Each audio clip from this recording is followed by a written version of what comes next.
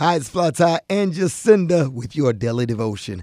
Jacinda, I got a question for you. Go ahead. What can wash away my sins? Nothing but the blood of Jesus. What can make me whole again? Nothing but the blood of Jesus. Wait, don't try to sing. Please stop it.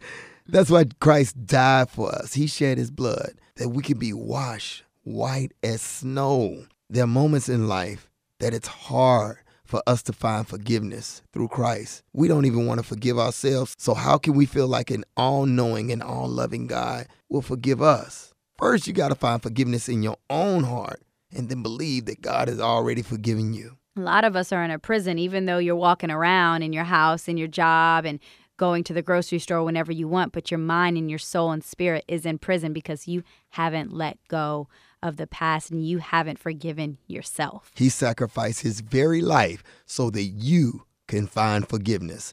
To find out more on how you can be encouraged, log on to stolenlunches.org.